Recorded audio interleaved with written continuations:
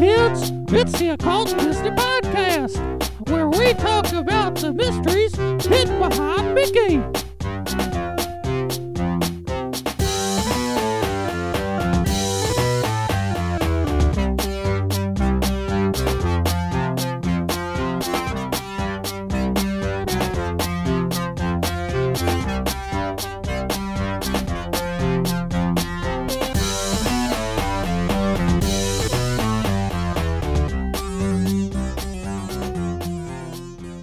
Welcome to the Occult Disney Podcast, where we go looking for the magic hidden inside ducks today, because it's DuckTales Treasure of the Lost Lamp, which I'm double checking the title. Yes, I said it correctly. Okay. It's one of those titles where if you think about it, it doesn't really make sense. I guess the genie is the treasure, is what they're getting at. I don't know. What do you mean? It makes sense. Yeah, okay. I'm thinking of do you ever watch the Mr. Show? Yeah, of course, man. I I think that might have been peak David Cross. Oh yeah. So I was just trying to tie that in with the Revenge of the Curse of the Mummy's Ghost, where the entire sketch is him trying to figure out what the title means. I was hoping for that, but yeah, you're right. I guess it does make a little bit of sense. You can't not be Scrooge McDuck. Scrooge is always our treasure. Where were you on the DuckTales continuum? I honestly think I don't remember watching the show that much. I think Child Matt was annoyed that Donald wasn't in it much. I was like, oh, you're giving me the B team. That's no good. I loved it, man. I think DuckTales was one of the biggest earworms of my life. Oh, the And on song, top of that, for sure. the Nintendo game too, man. The Nintendo game was like the one that almost everyone I knew had. So that was always the one in there. Okay, And I'm pretty sure I did play the game an awful lot. Yes, you are correct. The game is fantastic. The show is and good. I was just like, as a kid, just like, where's Donald? And that bothered me. well, also before Sega licensed Sonic, I think the first included game on Sega was like a Donald Duck game. It was a DuckTales game of some kind. So I think that was another game that was just like, oh, there's another really good DuckTales game. Yeah, I well, I ran out of time, but I did actually briefly consider. I was like, wait a minute, I think I have an emulator somewhere on my computer where I could play it. But then I got I wish I could sleepy. keep it up. I love the mask. I just need to figure out a better long-term way of wearing it and seeing through it. So on top of that too, though, like Darkwing Duck, I really did like Darkwing, although I was starting to get a little bit older where I had other things and interests developing, as opposed to watching cartoons. But I loved Darkwing Duck, and then there were just so many other like ancillary DuckTales stuff. So I even loved the remake of the DuckTales game. I don't know if you, I mean, it was like 10 years ago now. Did I you ever heard play that. that one? Do you know what I'm talking about? I actually I don't, but I have heard that the 2017 reboot of the show seems to have relatively good reviews, but again, have not seen it. So It's not bad. It's not horrible. It's not the same as the original. But if you liked that original NES game, I can't recommend enough the remake of it. I want to say it was like 2010 or 2012 or something like that. But it's like the soundtrack too. It's like everything is just made like HD. And I think it's on every console at this point. You can find it. I think it's just called DuckTales Remastered. okay, yeah, I'll check that out. Yeah, Promo code Paranoid 15. No, I'm just kidding. That would I'm be awesome, right? That would be like I've made it. I'm thinking that around 1990, yeah, all these shows I like.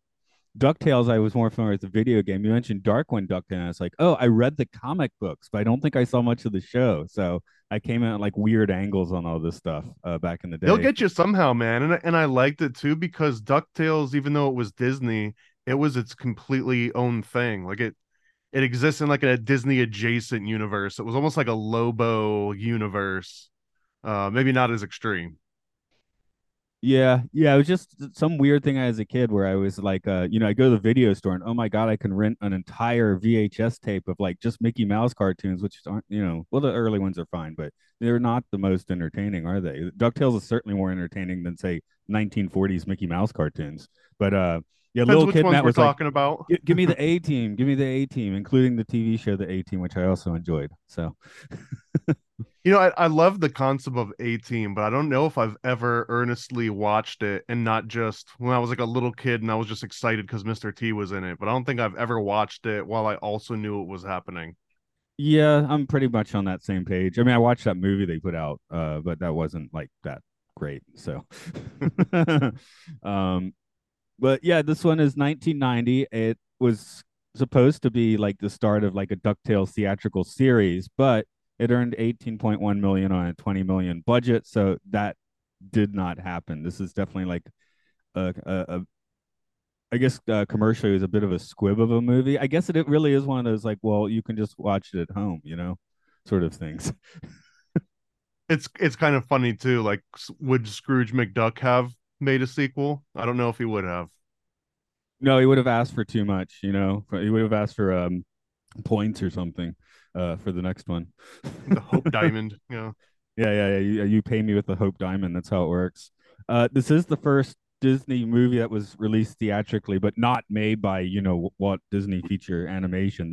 These are the TV folk doing it, which I feel like again I haven't watched the show recently, but I feel like it basically looks exactly like the TV show. It does look like the TV show, and it was a bigger deal too to the people that worked on it. I just saw the light production notes, but they saw it as like their Snow White. So even though we might just be like, oh, it's like a movie length DuckTales episode, the people working on it really did feel like it was a huge monumental thing. And it kind of is. It was like the first theatrical DuckTales movie. Yeah, which they saw as a series, and I think this was also planned just to be a like 4 episode TV show thing, and compiled into a movie. And I will say this works much better than when they did that with Star Wars: The Clone Wars. The theatrical releases terrible. The TV show I was itself already wasn't out of bad. it. I mean, I was never a fan of Star Wars to begin with. So like by the time Clone Wars came out, I was over the entire franchise. Yeah, it was kind of like they took the first 4 episodes of that show where they hadn't really worked it out yet and just threw it on the big screen. So it's like really like incoherent. And then late the TV show, I mean, if you're out on Star Wars, it's not going to do much for you. But the show itself wasn't too bad. I never finished it though, so I guess that's a bit of a backhanded compliment. DuckTales is also one of those shows that like everyone's seen a little bit of it. I don't know if you even have to watch them all in order, but it's like such an expansive thing that it was on the background at some point. I don't care what age you were, like you've probably seen clips of DuckTales. It's ubiquitous, just like many Disney things are. Yeah, I'm not saying I did not see a lot of DuckTales. I just didn't Hmm. sit down intentionally in front of the TV and watch it a lot. But yeah, it was certainly Well, that's even more on. dangerous because It that is. means that only your subconscious has watched it and not your conscience. That explains my insatiable greed for gold now, I guess. So yeah. But yeah, like see, so Darkwing Duck. By that point, I probably didn't have the TV on so much in the afternoon. By then I was junior high and probably had something to do. But yeah, this one would have been the tail end of elementary school, and certainly was on, and I wasn't watching it too directly. The one kind of B team that I was down with was the Muppet Babies for some reason. I don't know why, but I guess Another earworm. no, yes, for sure. Also, I guess I'm still a pretty big Henson fan, a man who may have been killed by trying to make a deal with Disney. I mean, not like they often, just like the stress like killed him or whatever, or the biotic I'll say it. Yeah, bacteria no, I killed him or think I whatever. think Disney murdered Jim Henson. And he did have like a bizarre infection that he died with, right? Because the It story is might be just like like, one of those Bob Marley cases, right? Did Bob yeah, Marley really die of have the Big C? but that's where it was that the CIA's son like gave him a pair of boots or something. Yeah, because it developed in his toe and it spread from there apparently, and they blamed it on like him kicking a soccer ball or it gets weird, man. Like once you go down those little rabbit holes, it gets very weird. But yeah, because what was the Henson? Not, I mean, well, obviously we're not doing the Muppets today, although I eventually gets to probably get to do some Muppets. But yeah, it was just a weird time. He was like on Arsenio Hall, had hey guys, I feel a little sick, and it really broke down over a weekend because some people were like, oh, he was a Christian Scientist, so he didn't see a doctor, which he probably would have if it wasn't the weekend, right? So yes, I was just reading a biography about him. It was just like a bizarre series of events. So the I book didn't know that. itself, I didn't know that he was a Christian Scientist. yeah, yeah, grew up. I mean, his family was right. So, but not like, I mean, they weren't like if you're on death's door or something, they weren't against going to a doctor, you know. So Yeah, if you wait until you're on his door, though, yeah, like yeah. all he's got to So do is open it. the point being, 50 whatever it was year old Jim Henson wasn't like he was going to see a doctor if it wasn't the weekend, you know. So it was more like, oh, I'll just wait till Monday, but then Monday was too late. So, but the DuckTales, where I don't think the creators are dead. I don't know. DuckTales by Jim Magon is an American television film writer. I guess he's still kicking. So, um, And I think this is so DuckTales 2 in a general sense is way more approachable than Donald Duck. Because first of all, Donald Duck's got the voice, which I'm sure they explain it in one of the episodes, but I don't remember any of it. But it's almost like he's an actual duck, and then everyone in Duckburg of DuckTales is more human. Like there's very little duck about them except for their appearance. well, he's got a speech impediment or something. Maybe is the case. Although Huey, Dewey, and Louie are halfway there. I don't know if you glanced at my notes, but I kept copy and pasting like what are they saying? So You can't understand. I don't know, man. I've got a weird ability to hear through like very thick accents, even ones that I might not have heard before. I can usually get the gist of it, even if I can't remember what they said about 10 seconds later, but I can understand it in the moment. honestly, it's not that bad. It was more just me being cheeky by writing that. But that is when I tried to turn on the subtitles and discovered I did not have subtitles. So it was due to Huey, Dewey, and Louie that I discovered that. And the girl, I can't remember her name off the top of my head. Man, I can't either. In fact, the whole movie is like, oh, that's who. The pink This one. great thief accompanied by Daisy? I want to say Daisy. that sounds rightish. Oh my God, I just went on Webby Vanderquack and it shows me like 50 ducks. That's unhelpful. The Jean Duckburg genie and It, now I gotta go also to another earworm, but like something I don't know if it's generational, but there was like this dirty Donald Duck getting a pleasured audio track that was like passed around and then it made its way onto the internet. But it was like the funniest thing ever at the age that I heard it. And I just remember that cementing Donald Duck as, like a I guess as a man. as like a as like a true man. yeah, it's like did you hear this thing about Hello Kitty a few years ago where Sanrio was trying to explain what um Kitty is? Right? Right, because Kitty she is has not it because there's actual cats in that world. right. So like Kitty is not a cat. Kitty is a British schoolgirl who looks like a cat. You're like, what? That doesn't make any sense. I mean, Sure it yeah, does. okay, oh, yeah, yeah. But Webby Vanderquack is the duck girl, by the way. I just wondered for a second if that was the maid with Rusty Taylor voicing her and Huey, Dewey, and Louie does the voice for all of them. So, just as a fun fact, I guess Webby. Oh no, Vanderquack, that's nothing the built new in one about though, that right? name. Or oh no, I guess that's the old No, one too. that's the old one. That's the old one. So Okay. maybe they redesigned her for the new one. I didn't see the new one, so What I a don't know. horrible name. I mean, Huey, Dewey, and Louie, Alvin, Simon, Theodore, like I don't know, like and then they throw in and Webby Vanderquack. Like I Yeah, don't know. it doesn't Why stand is up her to. one name longer than Huey, Dewey, and Louie's name and less fun to say?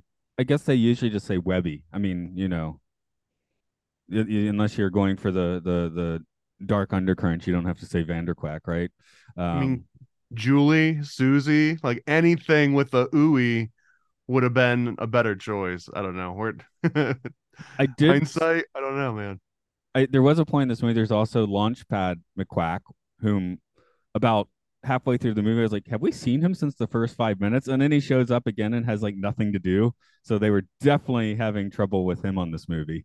I mean, I guess he's just there as comic relief anyway, but Comic relief, but he also is their way to travel easily. Like, and then with him not being around, like in the story wise, it's like, well, now they can't travel or like leave or have air support because it really is like a writer's cheat code and just be like, oh, and then a guy with a huge cargo plane flies in. You know what I mean? Like, it would be nice if you just had a friend that could just fly into the moment and stuff. It's similar to where like Scrooge McDuck can go on these adventures because he's rich. Like cop shows, there's so many cop shows, and it's because they have access to so many places that for a writer, it just opens so many more doors. So it's just, I don't know. I think writing for like a rich person, it'd be easy because like they've got so many resources, right?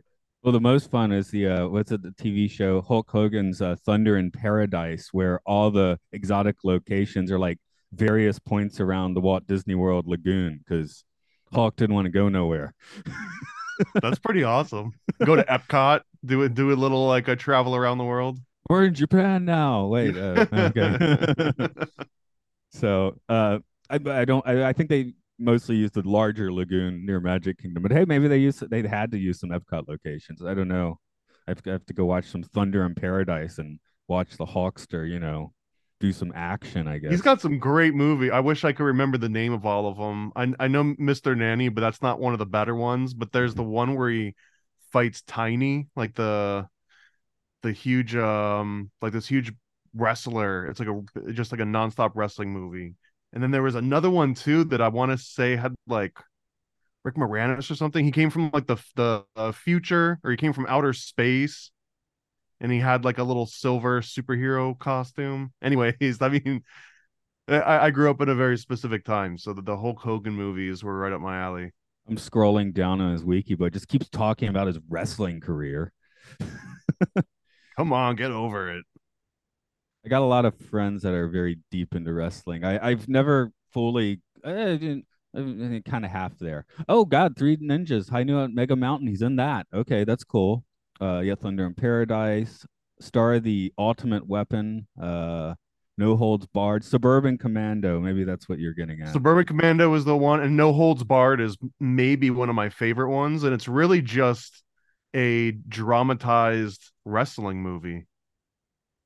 But Yeah, yeah, I mean, like wrestling is real in that movie too, though. yeah, because he's in Rocky 3. I guess then he's boxing, but yeah, it's not obviously not the biggest part in Rocky 3, but he's there.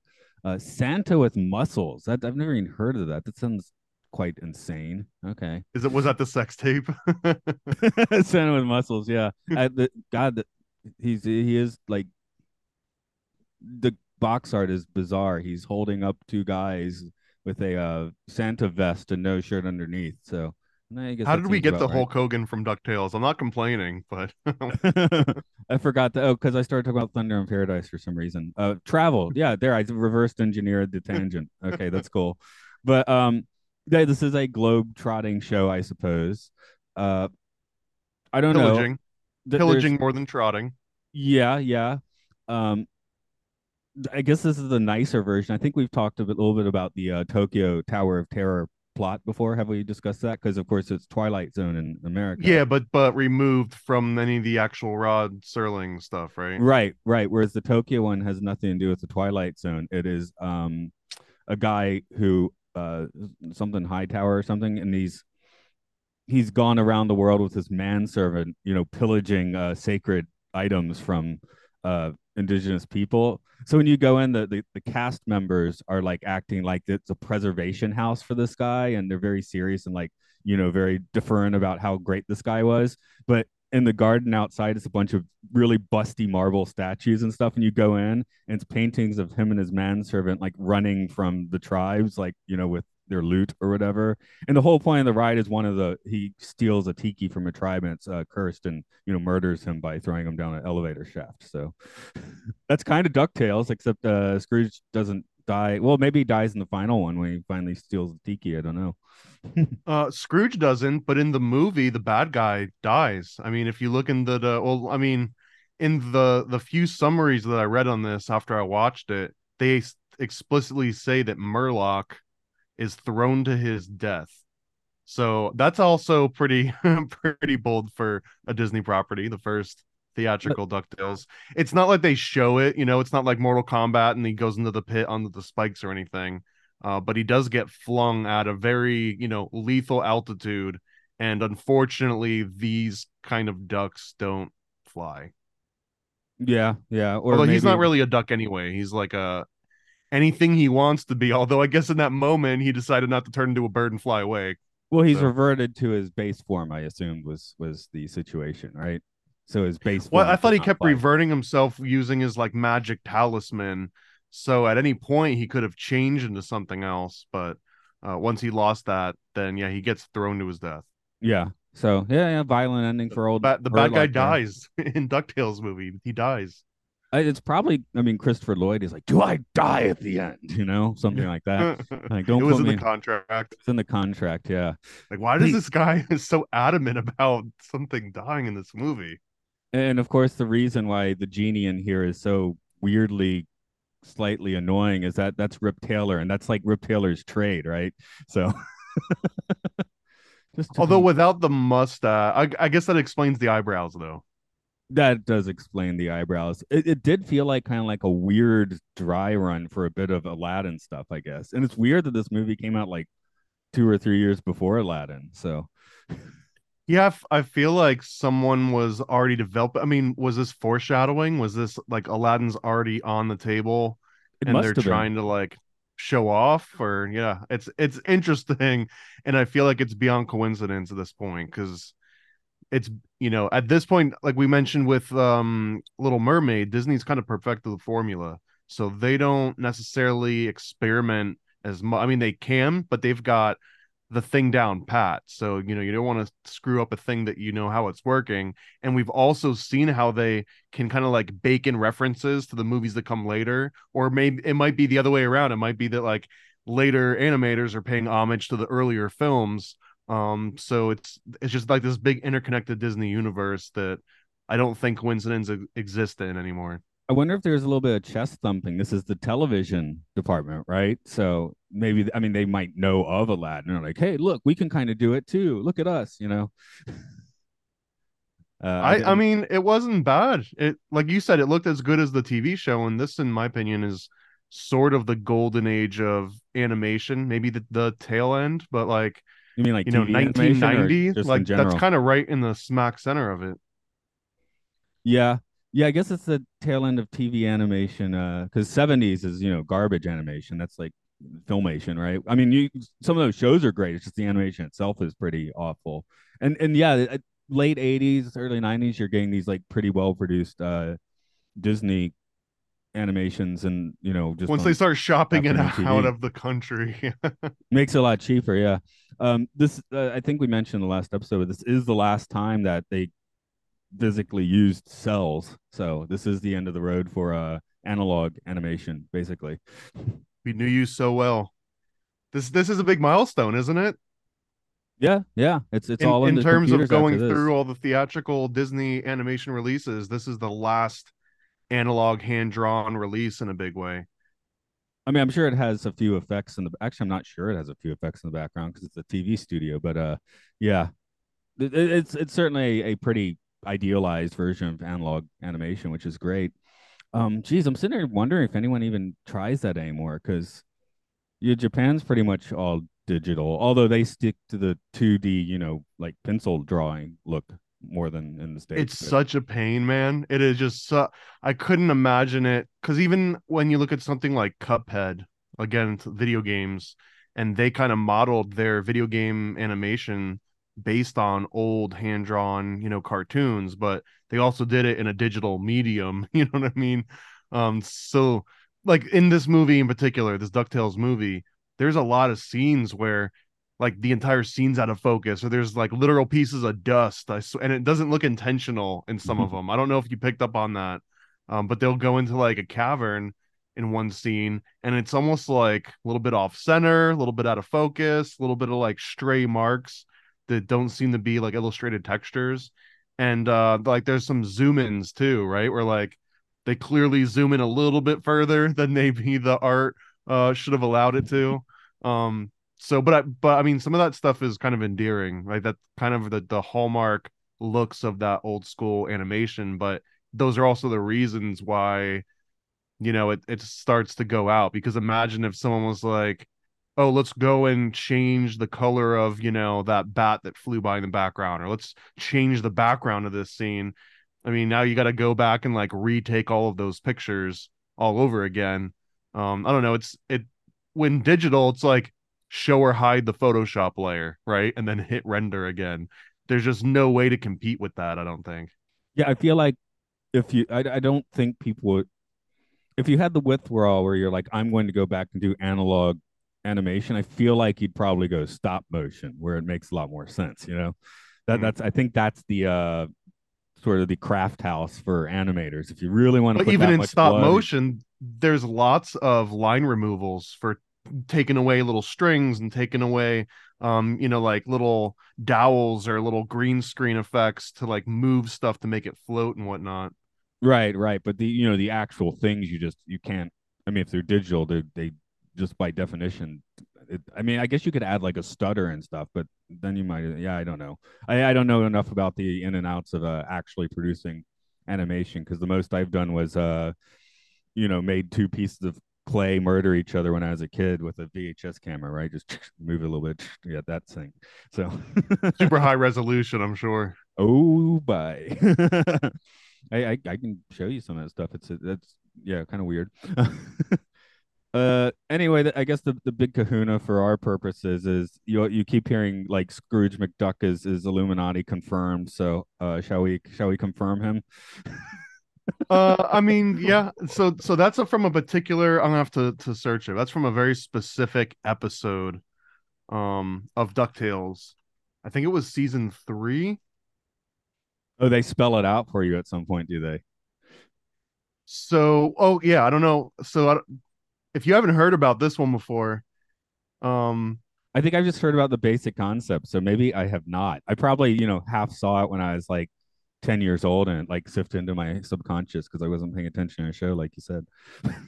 so the episode name is called Yuppie Ducks, and it features Scrooge McDuck going to the doctor, or he goes to what an optometrist specifically, and that actually plays into it a little bit. So he goes to the optometrist, and the first time you see him, there's an eye chart on the back wall, and the letters spell out "Ask about Illuminati." There's no way that it's like you don't have to read into this or squint your eyes. It 100% says "Ask about Illuminati." And then as the scene progresses, it's there, but it starts to like change and morph a little bit until the last frame no longer says ask about Illuminati. And it almost looks as if like there's a couple options, right? One of the options is that this particular background or scene gets passed around to different animators and the other guys weren't in on it, or we're just like, I'm not going to play along with that. You know what I mean? Or they just kind of like intentionally obscured the rest of it. So maybe when they were doing the animation review with the project manager, like doing the dailies, maybe you just show them the parts that didn't have the secret message in it, so they get the approval, and then it's too late in the process because again, this is analog animation, right? So the amount of money and time it would cost to go back and be like, hey, let's fix that background frame right there, it's not trivial. It's a very non-zero amount. So that's the biggest one. But there's also other episodes. I don't know the exact. I can look those up too. But there's one where he goes into like his boss's office, and that guy has like an all-seeing eye pyramid. There's like some Masonic symbolism in it. So very clearly, at the very least, the DuckTales universe has a Bavarian Illuminati, and they have arguably Freemasons. Yeah, and I guess we never see. He's got feathers, so he has no sort of rings we can check out. That's too bad. But have you the Disney parks actually have kind of like this weird fictional Illuminati thing, which is again tied in with that attraction at Disney Sea. They have a few attractions, and they've tied it in with a few other parks now, which is Sea Society of Explorers and Adventurers. It's one of the more bizarre parts of Disney lore these days. Are you familiar with this at all? I don't think so, man. I'm looking it up right now. So it was originally Oh, it originates in Tokyo Disney. but it's gone to other places. I think in its later years, the Adventurers Club was considered part of Sea. You'll find these random like hidden plaques and things. Like there's they've created all these like imperialist industrialist characters like that were in it from like around the turn of the century. Yeah, uh Barnabas T. Bullion yeah, the from the names are mining family. Yeah. Mystic Manor at is it, I guess it's Hong Kong or Shanghai, I don't remember which one. That the owner of Mystic Mansion is one of the C members. So it is weird that in the past 10 years, like Disney has baked like this weird little fake Illuminati into their parks. I mean, it just sounds like an older version of Sea Org, right? Like A little bit, yeah. I don't if think if you you have mix, to. Scientology with like old Bavarian Illuminati, you kind of get this. This is That, interesting, man. I swear I've never heard of this Society of Explorers and Adventurers. This is kind of cool. well, that's one of the weird things because now I think it has some kind of presence in every park, but it's not particularly well known, which makes it like more bizarre, right? Like, how do you know that Tokyo Tower of Terror owner in the same society as this guy in another park? So Is it all men? no, there are female members of C. So, but they don't Okay, have so as it's not many. just sea men. No, it's not just sea men; it's sea women too. Yeah, you can't say that is fun. Okay, Mystic Manor's in Hong Kong Disneyland. Oh, Big Thunder Mountain Railroad has now been. That's the bullion guy. He's been retconned into being part of Sea. So the This is Oceaneer Lab interesting. and Disney Cruise Line, Misadventure Falls and Disney's Typhoon Lagoon, which is the only I think female member attraction. It says here the Explorers Club acted like the Adventurers Club of Florida, giving diners an opportunity to dine with famous explorers like David Livingstone and Ernest Hemingway. Although the Explorers Club has now closed, its logo can still be found within the restaurant, but they removed the C logo, and the restaurant is next to Indiana Jones and the Temple of Peril, I guess. So even the C logos are slowly being removed, which is like classic secret society stuff, no? Yeah, yeah, because it's not a dead thing, I guess. It says, according to Wiki, two adaptations of the Society of Explorers and Adventures are in development at Disney, a Disney Plus series developed by Ronald D. Moore, and a feature film written by Ku. I can't pronounce the name. Sorry, dude. Uh, it's QUI. How do you say that? I'm not sure. Okay. This is pretty nuts, man. I just want to this is a tangent that's well worth it. It says one of the guys has this thing called Horrors of the Amazon within Disney. And the description is that there's a tomb of a witch doctor that shows off a corpse, and that the witch doctor returns to life in order to punish another character, followed by that character trying to cannibalize the witch doctor's blood in an attempt to protect himself. This is Yeah, pretty badass for Disney, I think. yeah, it's a little darker than DuckTales, but it does. I mean, that's why I thought the tangent made sense because it still has kind of a similar vibe to what Scrooge McDuck is up Oh, to. well, yeah, absolutely. This is the classic. And if you look at like Egyptology, it was a lot of British and American dudes that were just like, I want to go over to Egypt and collect as much stuff as I can. And there's still this, I mean, even today, right? How many artifacts and, ancient items from other people's cultures and countries are in the museums of America and Britain and elsewhere? I mean, it's a fairly contested topic still, but I mean, it's still been going on. Like ever, I mean, this is a joke about this Society of Explorers and Adventurers. It starts in the 1600s, but it kind of really did start back then, and we kind of still do have the Society of Explorers and Adventurers, right? Like it's just Elon Musk driving a car in outer space now, but it's kind of the same idea where if you've got the money and the resources and the time and the power and the ego, like you can just conquer mountains and anything. I mean, that's why this I find it so fascinating because they baked it in so much. It's kept secret within the parks, right? I mean, you really have to be a dork to really uncover that in the first place. So, But and this is of course is based on the actual Explorers Club, which is also a very real thing. And they were, I think it's formed in like the early 1900s, and it truly was just a bunch of rich, people that wanted to explore the world and get a bunch of knickknacks. And then over time, they became secret slash prestigious, and then would start giving honorary members. So, for example, I believe they made Buzz Aldrin and almost all the other astronauts like honorary members of this Explorers Society. But it's a real thing, so it's not like all of these are just based on BS archetypes. And even, oh man, what was the movie? Was it Mary Poppins or Bedknobs and Broomstick? But they had like a next door neighbor, and the guy had like turned his house into a boat. And he just like thought that he was going off on like another adventure to go and like pillage, goods from some poor country. So I don't know. I guess let's put Scrooge McDuck on the spectrum of scum and villainy, with zero being what baby Jesus, as they say in Talladega Nights, with 10 being Chernobog. Where does Scrooge McDuck fit on this? So first we have to define if the gold and the treasure that Scrooge are after is material, or if that's all a metaphor for knowledge, just like an alchemist.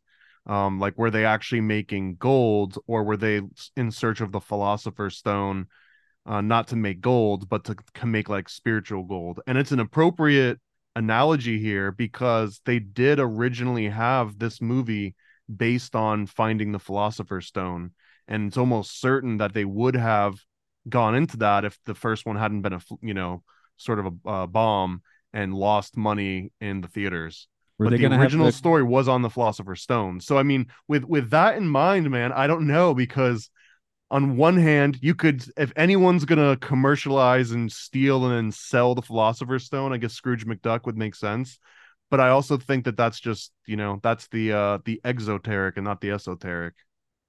Yeah, were they going to have the cojones to call it Philosopher's Stone in America? That would have been impressive. Because you know, Harry Potter had to I mean, it change would the have been like Sorcerer's Stone because they're just too National stupid. Treasure a little bit.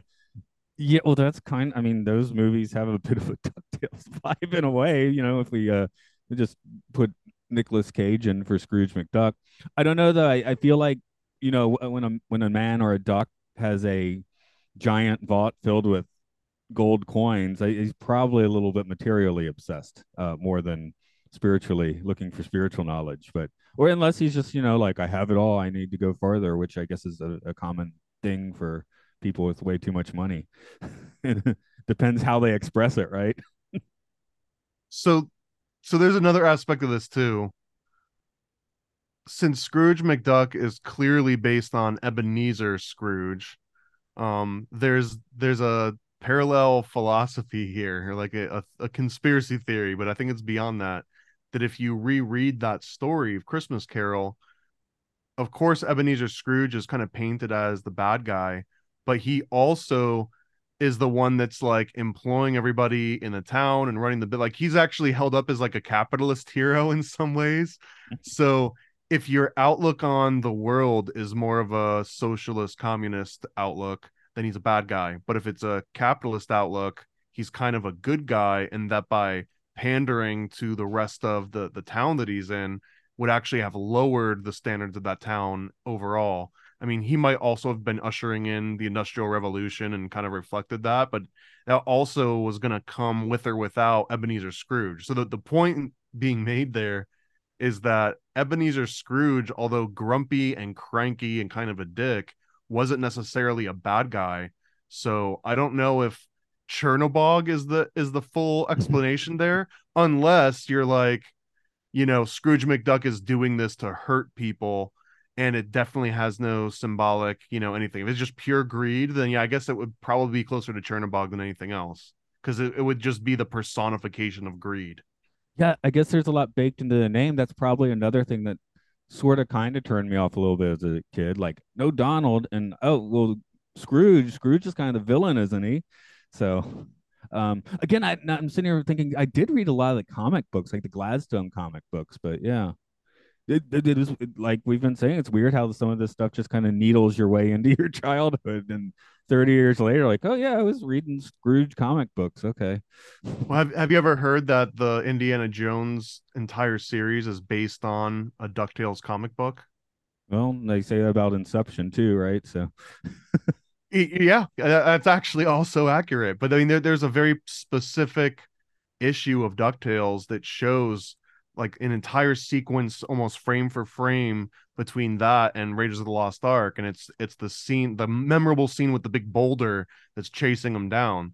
That actually comes from a DuckTales comic book, and then in this movie, there's a little Indiana Jones in the background in one of the scenes. Like he doesn't have like a speaking part or anything. It's kind of an Easter egg. Yeah. Well, the first And sequence in general is very Indiana Jones. well, yeah, I mean, obviously they were paying big homage to it and all, and like the poster, but a lot of people don't realize that it's paying an homage to Indiana Jones, which itself was an homage to DuckTales. So it has that Inception feel to it as well.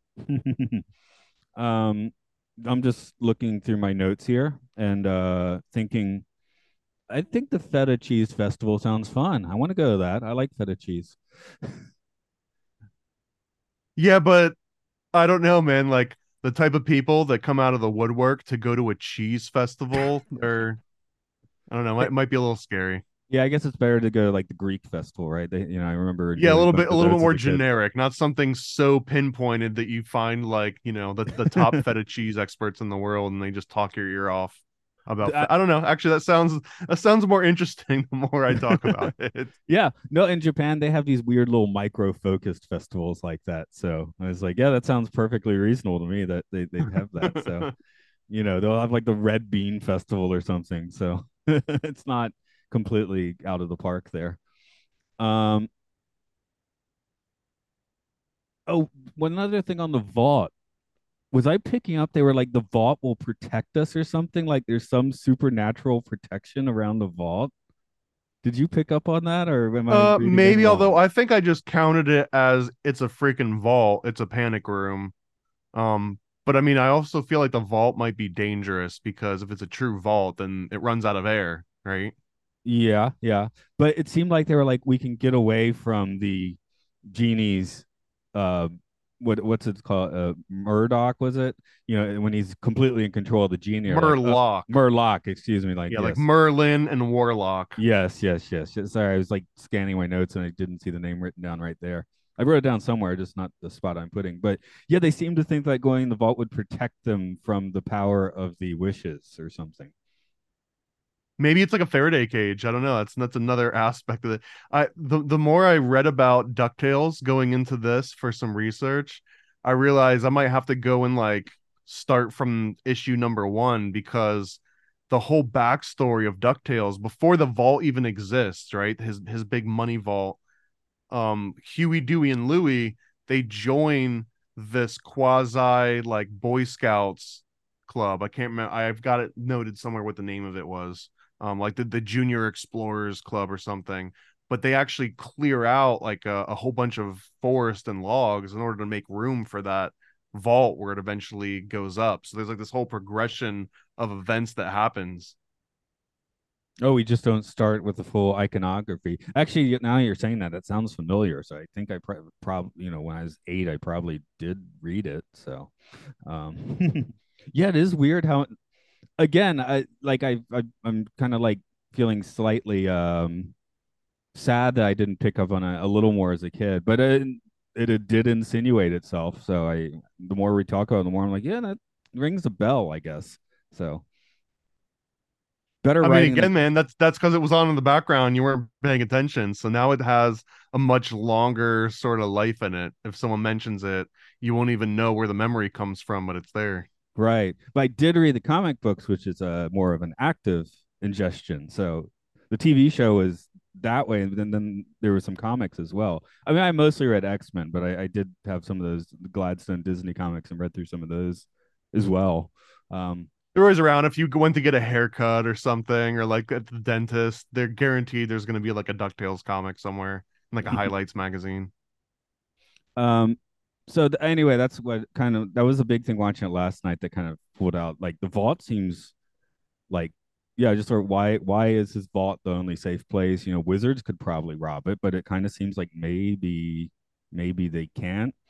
And then reality shifts on him, right? So the vault's still there, but now it that okay, that's we should talk about the reality shift, which of course is narratively through a wish, but where everything becomes, Murloc's not Murloc, not De Beers. What is the name of the weasel? Because that he's the one that makes the wish that gets him Scrooge's fortune, everything, right? Yeah. I actually don't remember his name. The little Arab dude.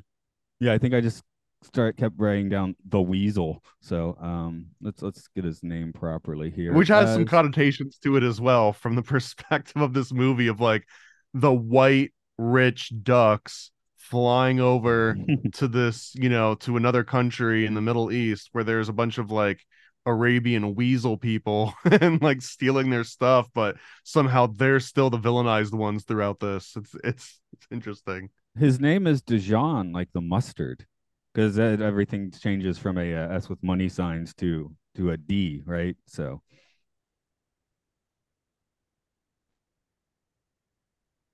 And I'm he's not just even a duck. yeah, I'm just He's a trying to weasel. work right. I'm just trying to work out Dijon, like the area of France, like the mustard. I don't know. Or maybe they thought it sounded like a cool thief name, you know? Whoever named Webby was like Dijon, and everyone was like, God, this guy and Duck his names. Duckworth is a fantastic name. Just going down the list here. But he's actually not a duck either. He's a dog. Oh yeah.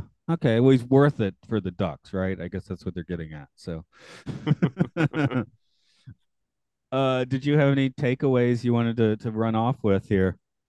Yeah, man, I've got a couple. I assume So the so. the first so here's the first one, and we already talked about is Scrooge after real gold or after like a philosophical gold. So you can make your own determination on that, and it changes the context of some of the stuff that he's doing. But consider this, all right? They find a genie's lamp, but they're already the richest people in the world, right? Like already on top, have anything you could possibly want, they've got. But still, Huey, Dewey, and Louie, and Webby, and Scrooge all are obsessed with getting wishes. Like they want wishes. Like, what do you have to wish for, right? He just wishes for more gold and more riches. It was really weird. And then the kids are just wishing for things that they could easily obtain as well. Like the world's biggest sundae. You tell me that Scrooge didn't have enough money to, like I don't know, like that part of it is just so surreal that the richest people on the planet or in this universe have wishes. Like, what do you wish for? Like, what's next? And then he even says at the beginning, you can't wish for world peace because that's a miracle. That's not a wish. Yeah, that Which was a weird line. I'm like, I don't know, I could still your wish, can it? well, you know what is because it lets them off the hook. So it's like you guys can go all out here. You can be really selfish. Don't think about these wishes for anyone else because that would be a miracle. I'm not really sure what the connotation was there. I mean, writing wise, it sets up some boundaries so they can't just all be, outdoing each other with benevolence because then the cartoon ends and it's like, the world, the world has peace, but involved with the world getting peace would probably be Scrooge returning any sort of artifacts he's stolen from elsewhere in the world, right? Because that would cause tension, like as long as that were the case. So I don't know. And then the other one too, which it's really hard to overlook, is that Webby wishes that all of her toys come to life, which is another recurring theme that we've seen in the last couple Disney movies, and it'll get even bigger in Toy Story again. And it's like this idea that the items that you own, these inanimate objects, can come to life and they do have a soul. And then to put a little feather in that cap, a little duck feather, when I think it was one of them, I think it was Louis, but he says, I wish everything was back to the way it was, or I like undo all the wishes, which is just kind of like the most lazy genie trope ever. Like that's just always how every big genie episode ends. It's like, I wish that no one ever made wishes, right? I wish we never found this thing. But when he does that, all of those animals lose their life. And I was wondering at that point, obviously it doesn't get answered in the movie, but were they actually alive at any point? And does that mean that they then killed all of them? Like hey, stuffed animal, I'm going to give you a glimpse of what consciousness looks like for about 30 seconds. I'm going to rip it back away from you. That felt kind of wrong, but it also might have just been like they were suspended and animated and looked alive. However, they also were like attacking the genie. So it's not like he was in control of it, which makes me feel like they were alive. Yeah, I mean, it is one of those like when you start asking that many questions, like, hey, this is a little more disturbing. I was just listening to some people talking about Return of the Jedi, and they're like, wait a minute, if in Jabba's palace the droid can be tortured, does that mean like all of this like heavy droid damage in the other movies means you're feeling extreme pain? When what is pain other than letting you know that there's a sensor that says, hey, like your arm is burning right now, you might want to move your arm. So in that case, yeah, of course a droid can sense pain, but like, does their translation of pain equal torture? Like it might still be physical pain, you know. I know it's a weird it's a weird aspect to get into, and it just makes me think of Animatrix when, you know, the vacuum cleaner strikes back at its owner, and the courts rule that the vacuum cleaner has rights, and then it just all goes downhill from there. Yeah. I mean, you know, you have one shot in the movie, like the toy is just suddenly not having life, or the droid suddenly, oh, we can torture him, and it's like, well, just made a cool shot in the movie, didn't it? But yeah, you start thinking about it. Where that is the thing, like the people making it. I mean, maybe they're not consciously thinking about it, but probably subconsciously thinking about it a bit. Of course, we get on podcasts and talk about it for far longer, and they probably thought about it. So Maybe, although man, again, that hand-drawn animation, someone was sitting there and drawing that for days, if not weeks, for some of those scenes. true. Yeah. I guess it's more thought over at this time than now. And you can even like, even if it's they don't have like actual life, then that would turn all those toys into homunculi. And one of the rules of a homunculi is that you have to kill it after a certain amount of time. Otherwise, it can turn into a monster, or it can, you know, it's like the golem that goes crazy and just destroys the city. So that's another aspect that I'm interested in, is what if they had never taken the life from those toys away again? Do they just like turn into monsters? Does Toy Story eventually turn into a horror Gremlins. movie? I guess it will, right? Once the copyright is up, Toy Story does become a horror movie. So in that case, these virtual Disney homunculi that really exist in the Disney universe are also going to become monsters once they live too long. I guess, yeah, I was just thinking that's kind of how Gremlins plays out, right? Kid gets his toy, it has life, it makes more life, and then the life turns into a bunch of monsters. So maybe there's a movie to put the lens on at some point. Well, there's a Gremlins and Prometheus sync, because Prometheus is that they've got the original, you know, DNA or substance that God uses to create all the life on Earth. But then once people get advanced enough, they try to make their own version of that, and it just turns horrible. And that's kind of the story of Gremlins too, right? You get the Mogwai, and the Mogwai is all natural, but the a human can force the Mogwai to reproduce by putting water and feeding it, and then that will turn into these little monsters. So yeah, it's always when like a human tries to recreate something that a human has no potential in creating. Well, I just by coincidence, I was watching the sequel last night, right here. So, the Alien Covenant, where you know David is that's in Prometheus, the android David is kind of like you can't quite tell where his loyalties lie, whereas Covenant starts out with a direct scene with him and Guy Pearce, you know, his creator, right? And then he basically becomes the villain of the movie. So Kind of. I mean, kind of. we could go on a tangent on Prometheus. He Well, I'm talking clearly about Covenant. Covenant, he becomes like pretty much the straight up villain. Yeah, Prometheus. okay, right. No, Prometheus. He's very gray area, which is like fantastic. In Prometheus, it's almost like, oh, I wonder what would happen if this happened, which is kind of his job. Like his role is to do like things that humans can't do, and that includes impregnating humans with alien spawn. No, because Covenant has Walter, also played by Michael Fassbender, who's more like kind of like how in the Aliens, Bishop is a more altruistic robot, right? Um, so he comes to face with David, who has basically been like, okay, now that I know I can do some of this, I'm going to create the perfect life, which is the xenomorph, right? So, which yeah, it's interesting. It's far from a perfect film, but watching it after a few years, I'm like, this is actually better than I remembered it being. So, Prometheus does that for people too. We'll So do that on the Occult Paranormal podcast or whatever, yeah, whatever yeah, that one is. yeah. Wherever that goes, it's yeah. We're definitely looking at cuter things than xenomorphs with the toys that maybe it's for the best they were put down, I guess is what we're saying. So we don't have to Uh, feel too despondent about that scene where they all die.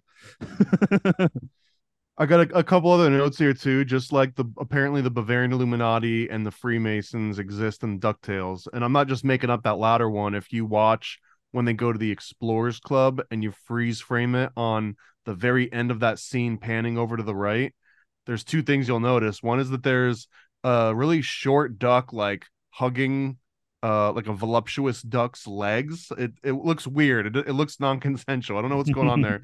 But in the far right corner, there's a duck with or like one of those dog creatures with a Shriner's cap on. So he's either Moorish or he's, a Shriner of some kind, which would fit directly into this Explorers Club motif. That was sort of an extension of that.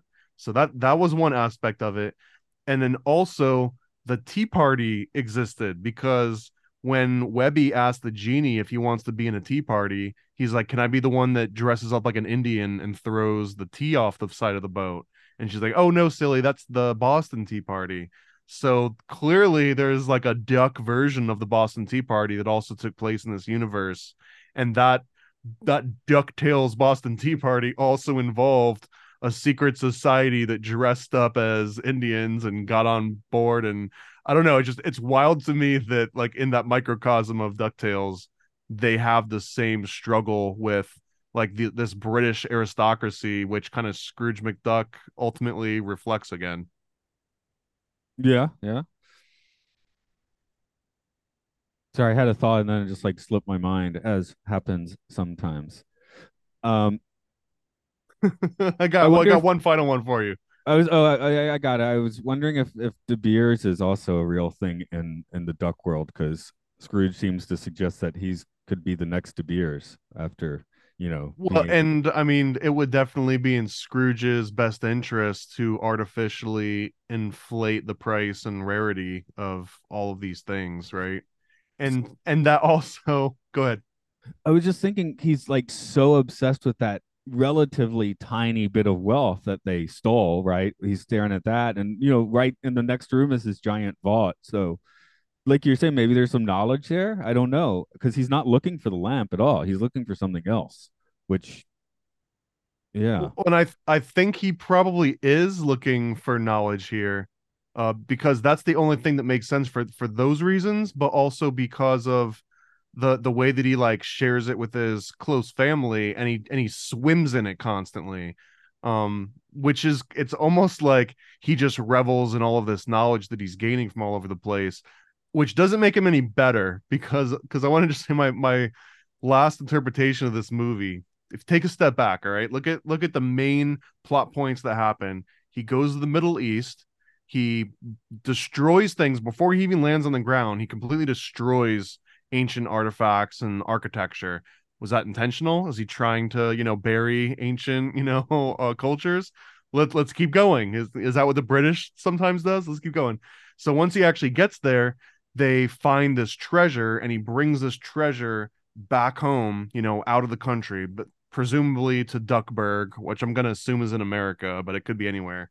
So they bring it back to America, and then the guy that is from that country, right? Murloc, they paint him as the bad guy, but really he just wants that gold to go back into the place where it started from. And if anything, he understands the true history of everything. He understands that the lamp has a genie in it. So he actually understands magic at a much deeper level. So he goes, gets it all back, sort of, through a Rube Goldberg-esque series of events where first his underling gets it, who was also kind of double crossing Scrooge McDuck in a way. This is the little weasel, Arabian weasel dude, right? So he takes it all back, which is sort of rightful, but he's doing it in America. And then what does Scrooge do? He calls in the U.S. military. Now in this case, it's Huey, Dewey, and Louie, but the entire time he's dressed up as like a Scottish general, and Huey, Dewey, and Louie are dressed up like GIs, American GIs. They've got the camouflage, the helmets, everything. So in my mind, this is America, American explorers, pretty much like, academics, university professors fly over to the Middle East, steal gold, come back to America, and then use the military to sort of reinforce their right to keep all of these spoils of war.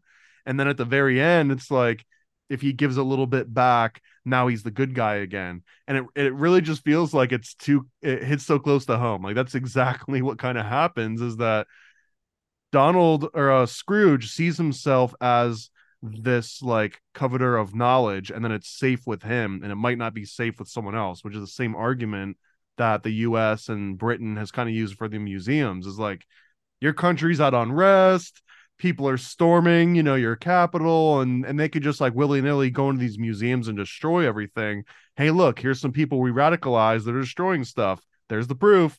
So because of that, we're gonna have to just like keep all of your precious goods, under lock and key. Just trust us. It's way better for it to be with us and safe than with you and not safe. So I mean, and if you don't agree with us, we'll send all military to kind of reconfirm the point.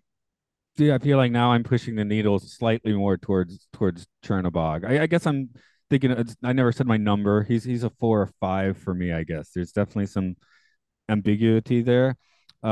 Also, yeah, Scrooge is affecting these cultures and stuff. I love the theory on Indiana Jones, well, specifically Raiders of the Lost Ark, where it's like, well, if Indiana Jones had just stayed home, the outcome would have been the same. The Nazis still would have found the Ark, opened it up, and had their faces melted off. It would have been the same result in the end. So he didn't really need to go anywhere. Maybe, yeah. I mean, if you want to play nitpicky though, like him putting the pressure on meant that like he worked them up and maybe in an emotional state, or maybe all of the chaos around the events in turn charged the Ark of the Covenant, which might be some kind of a battery that can refocus. Who knows, right? Who the hell knows? Unless like your face also has to melt off before you know the truth about the Ark of the Covenant. That's a great catch line. Okay, much better than what I was writing. I was just trying, since they were talking so much about wishes and magic in this, I was trying to write a good copy for like a modern Disney brochure. Like, wishes make magic through dreams and stories. I love how the boilerplate Disney stuff has been getting so weirdly generic recently. Which probably having them like, AI, please write our slogan for us or something, and that's what pops out. No, I mean, if anyone's can do it, I think if once Disney does a fully AI or somewhat AI produced thing, that makes it more mainstream, and then everyone's like, well, if they're doing it, we better get on the ball. I'm already wondering how many movies I've seen where like maybe I really came out Guardians of the Galaxy 3 feeling like I'd watched a movie at least partially written by AI. So I guess I also didn't like it as much as everybody else seems to, but yeah. Something about one of the latest TV shows, right? Like the Doctor Strange show or something. Like the whole Secret intro Invasion. Yeah, what Secret Invasion, right? That one used all Stable Diffusion for its intro. Okay, so yeah, I guess it's already on the way. So, and something like that, I know, I don't know if it's the same in the States, but there's already been like city offices which are like, Chat GPT is going to answer, basic inquiries now. It'll save our workers 5 minutes a day. It's like, oh, great. I mean, honestly, man, like for the type of places you'd call and you just hear them shuffling through like a printed set of pages or like scrolling through canned answers, why not just have AI say that? I mean, it would save everybody time.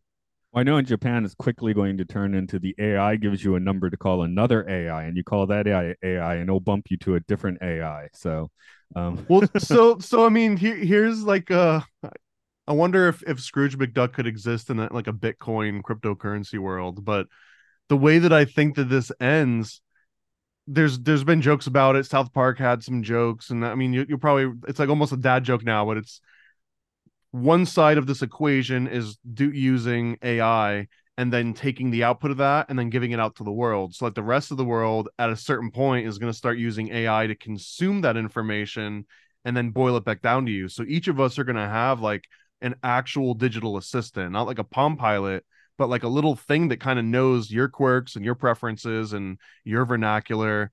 And whenever something comes at you, a job interview, a coupon, an invitation to a podcast, like your little digital assistant is going to read it and decipher it, interpret it for you, and then like you can just give it the yes or no, or ask it if you want some more information. But it's going to end up being like that more than anything, sooner than later.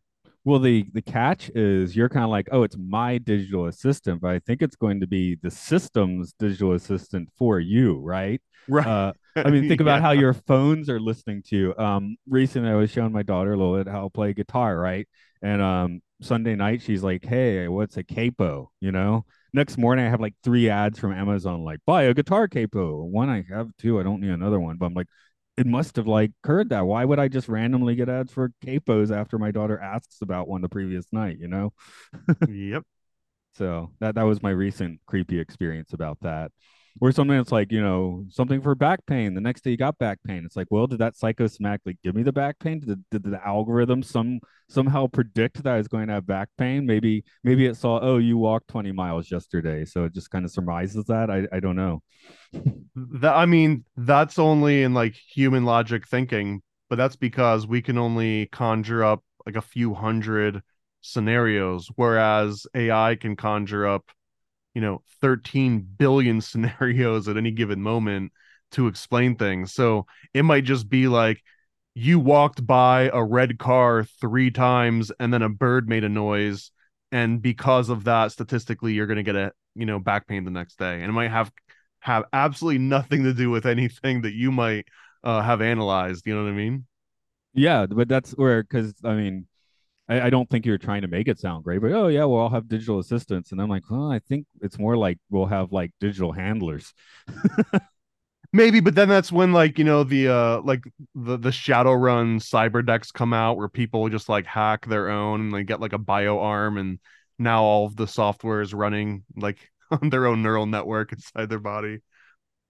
Yeah, being That's the good version, right? Those are the guys that are fighting back, or the ones that are fully transhuman. I'm off the grid. I've got a closed system. But hey, you can still hack a closed system, you know? I mean, it's harder, but it can be done, I guess. I don't know. I don't know much about the neural world of cyber arms yet. So we'll maybe get to that before too long.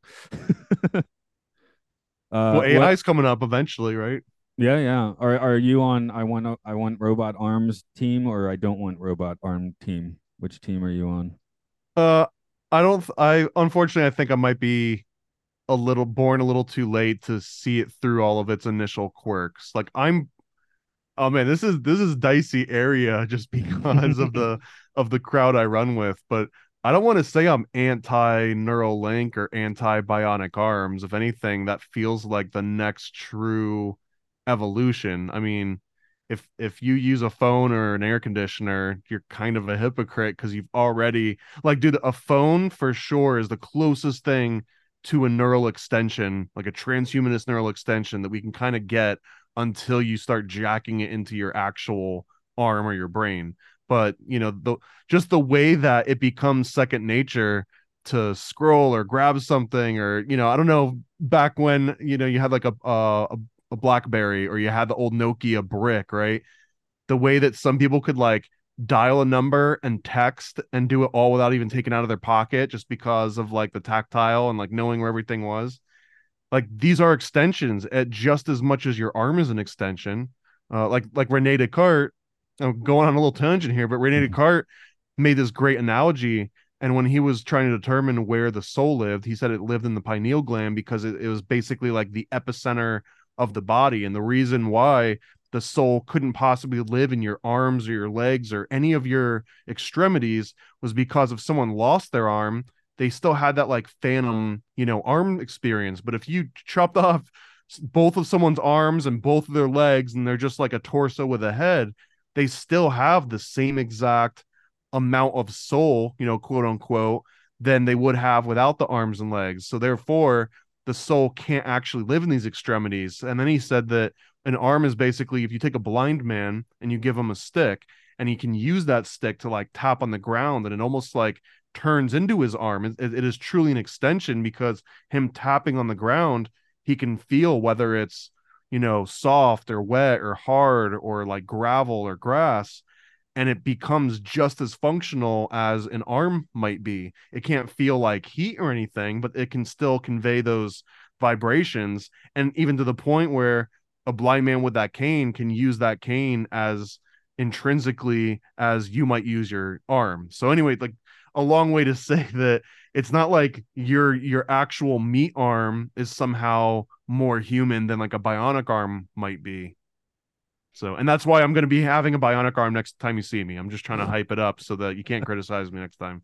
Right on. No, I am sitting here now thinking, just to get back to the movie a little bit. We didn't talk too much directly about the talisman, which I guess is kind of Murloc's extension, It or was is kind that of a it was kind of philosopher's cool. stone? Yeah.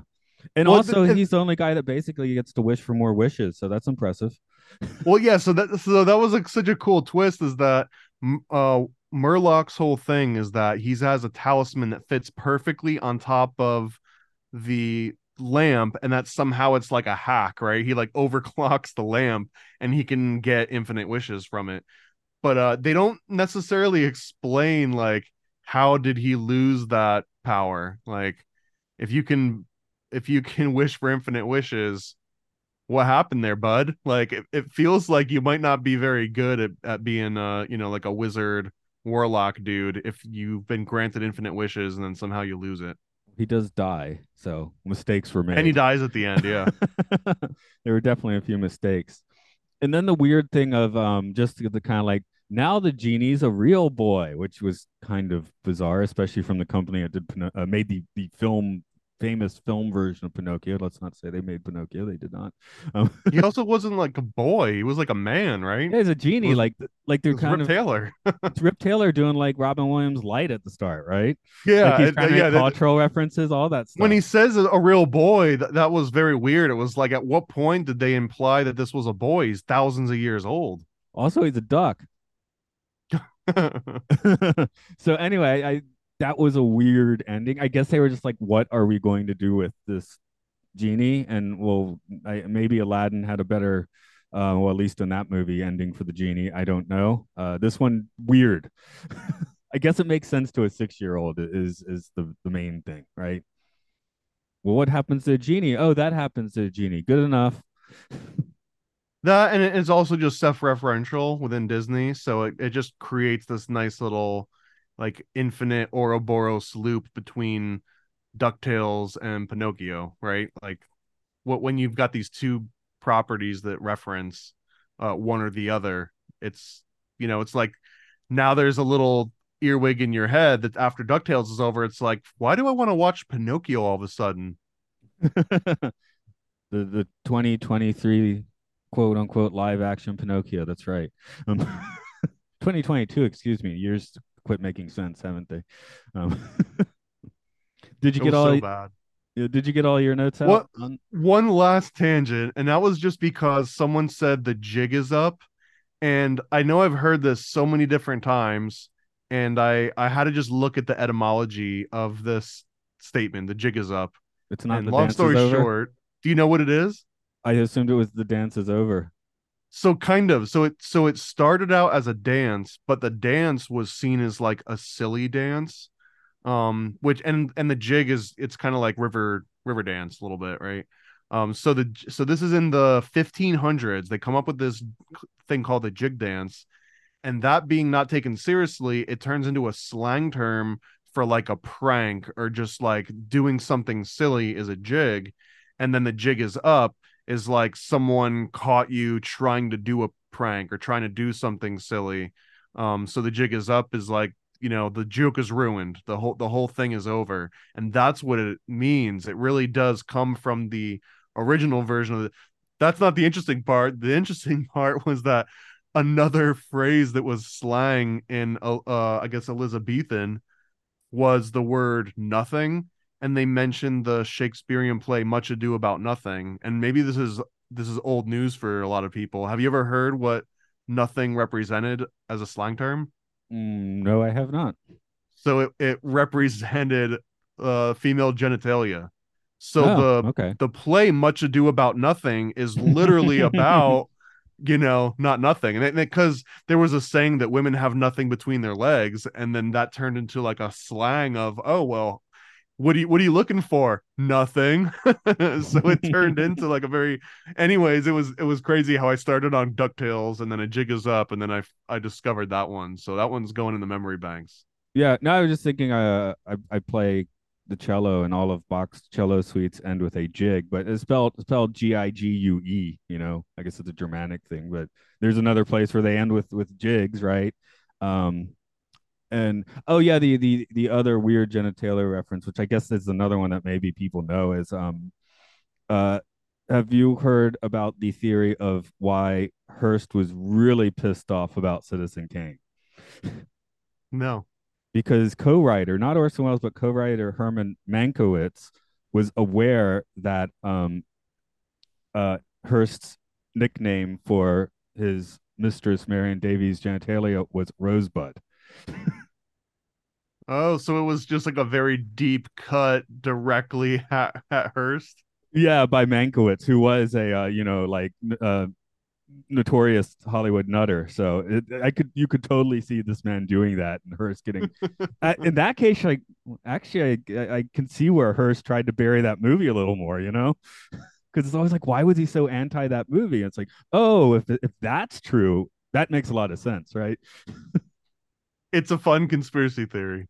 Yeah, I do like that one. So, um, I guess we'll wrap it up. If you're, I'm at the end of interesting notes I had to read. If they were interesting at all, I don't know, but Yeah, no, I mean, my main takeaway here was the obvious overlay of like sending the U.S. military in to keep your pillagings, but also that Scrooge McDuck might be a metaphorical thing because of this movie originally starting with the Philosopher's Stone.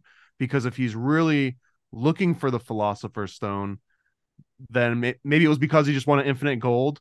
But I also feel like that British aspect of like he's the one that needs to go and protect this knowledge, and if he brings it back into his vault, the vault being like his mind, then that's where it can be protected, because once it's in the vault it can't be taken back out of the vault yeah, unless he falls to his death like he killed Murloc.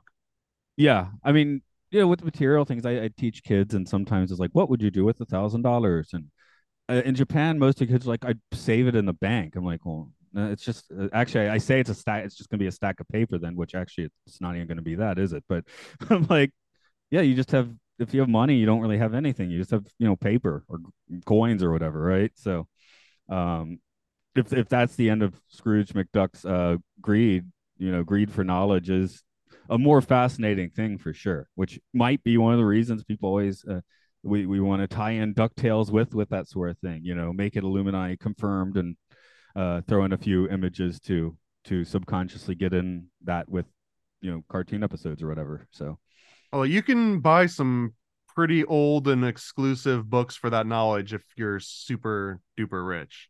So it might be both. right, promotion code, no, okay. Paranoid 15, wherever you go, whatever. Yeah, next time you go to the grocery store, just try putting in Paranoid 15. Well, I guess I'll ask what's up in your world at the moment. Well, we just released the Homunculus owner's manual. So that's, you can get that at paranoidamerican.com. And I also just did an interview on Tinfoil Hat with Sam Tripoli, where he announced the Chaos Twins, which is a new comic book that I've been working on with him for a little while. So that's a big deal. And then also just last night or this week, nasacomic.com finally hit 100 subscribers. So I'll be launching the Stanley Kubrick Never a Straight Answer comic series.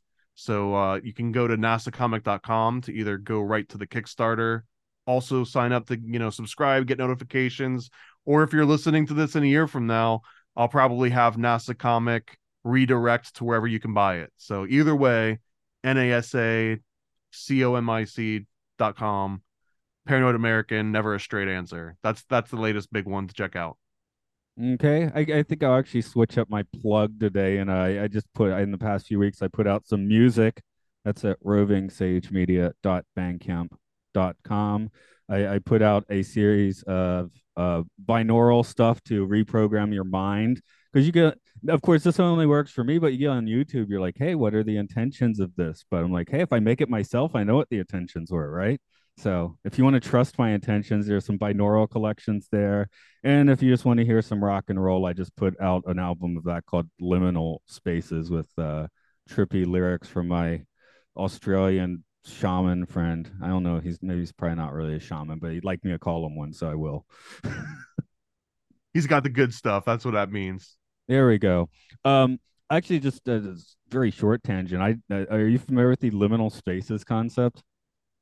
I know what a liminal space is, but I'm not sure what you mean by concept. This is I was just watching reading up a few articles looking at YouTube. The idea that these abandoned spaces or spaces not being used for their intended purpose, like subconsciously like cause like a weird reaction. So if you see like a an indoor children's playground when it's dark and there's nobody there, it kind of it makes you feel weird, right? So Yeah, that's when doing backgrounds for like animations and stuff, like Aqua Teen Hunger Force, that's a good example.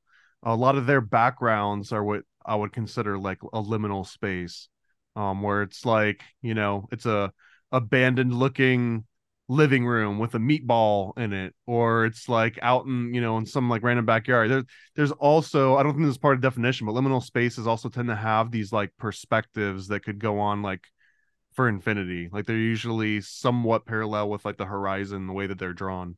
right. Anyway, I thought it was a cool name for an album, so I made an album in it. Okay, for people keeping up, next one I guess is going to be The Rescuers Down Under. Speaking of our Australian friends, so Good day, Tales mate. Raw, yeah.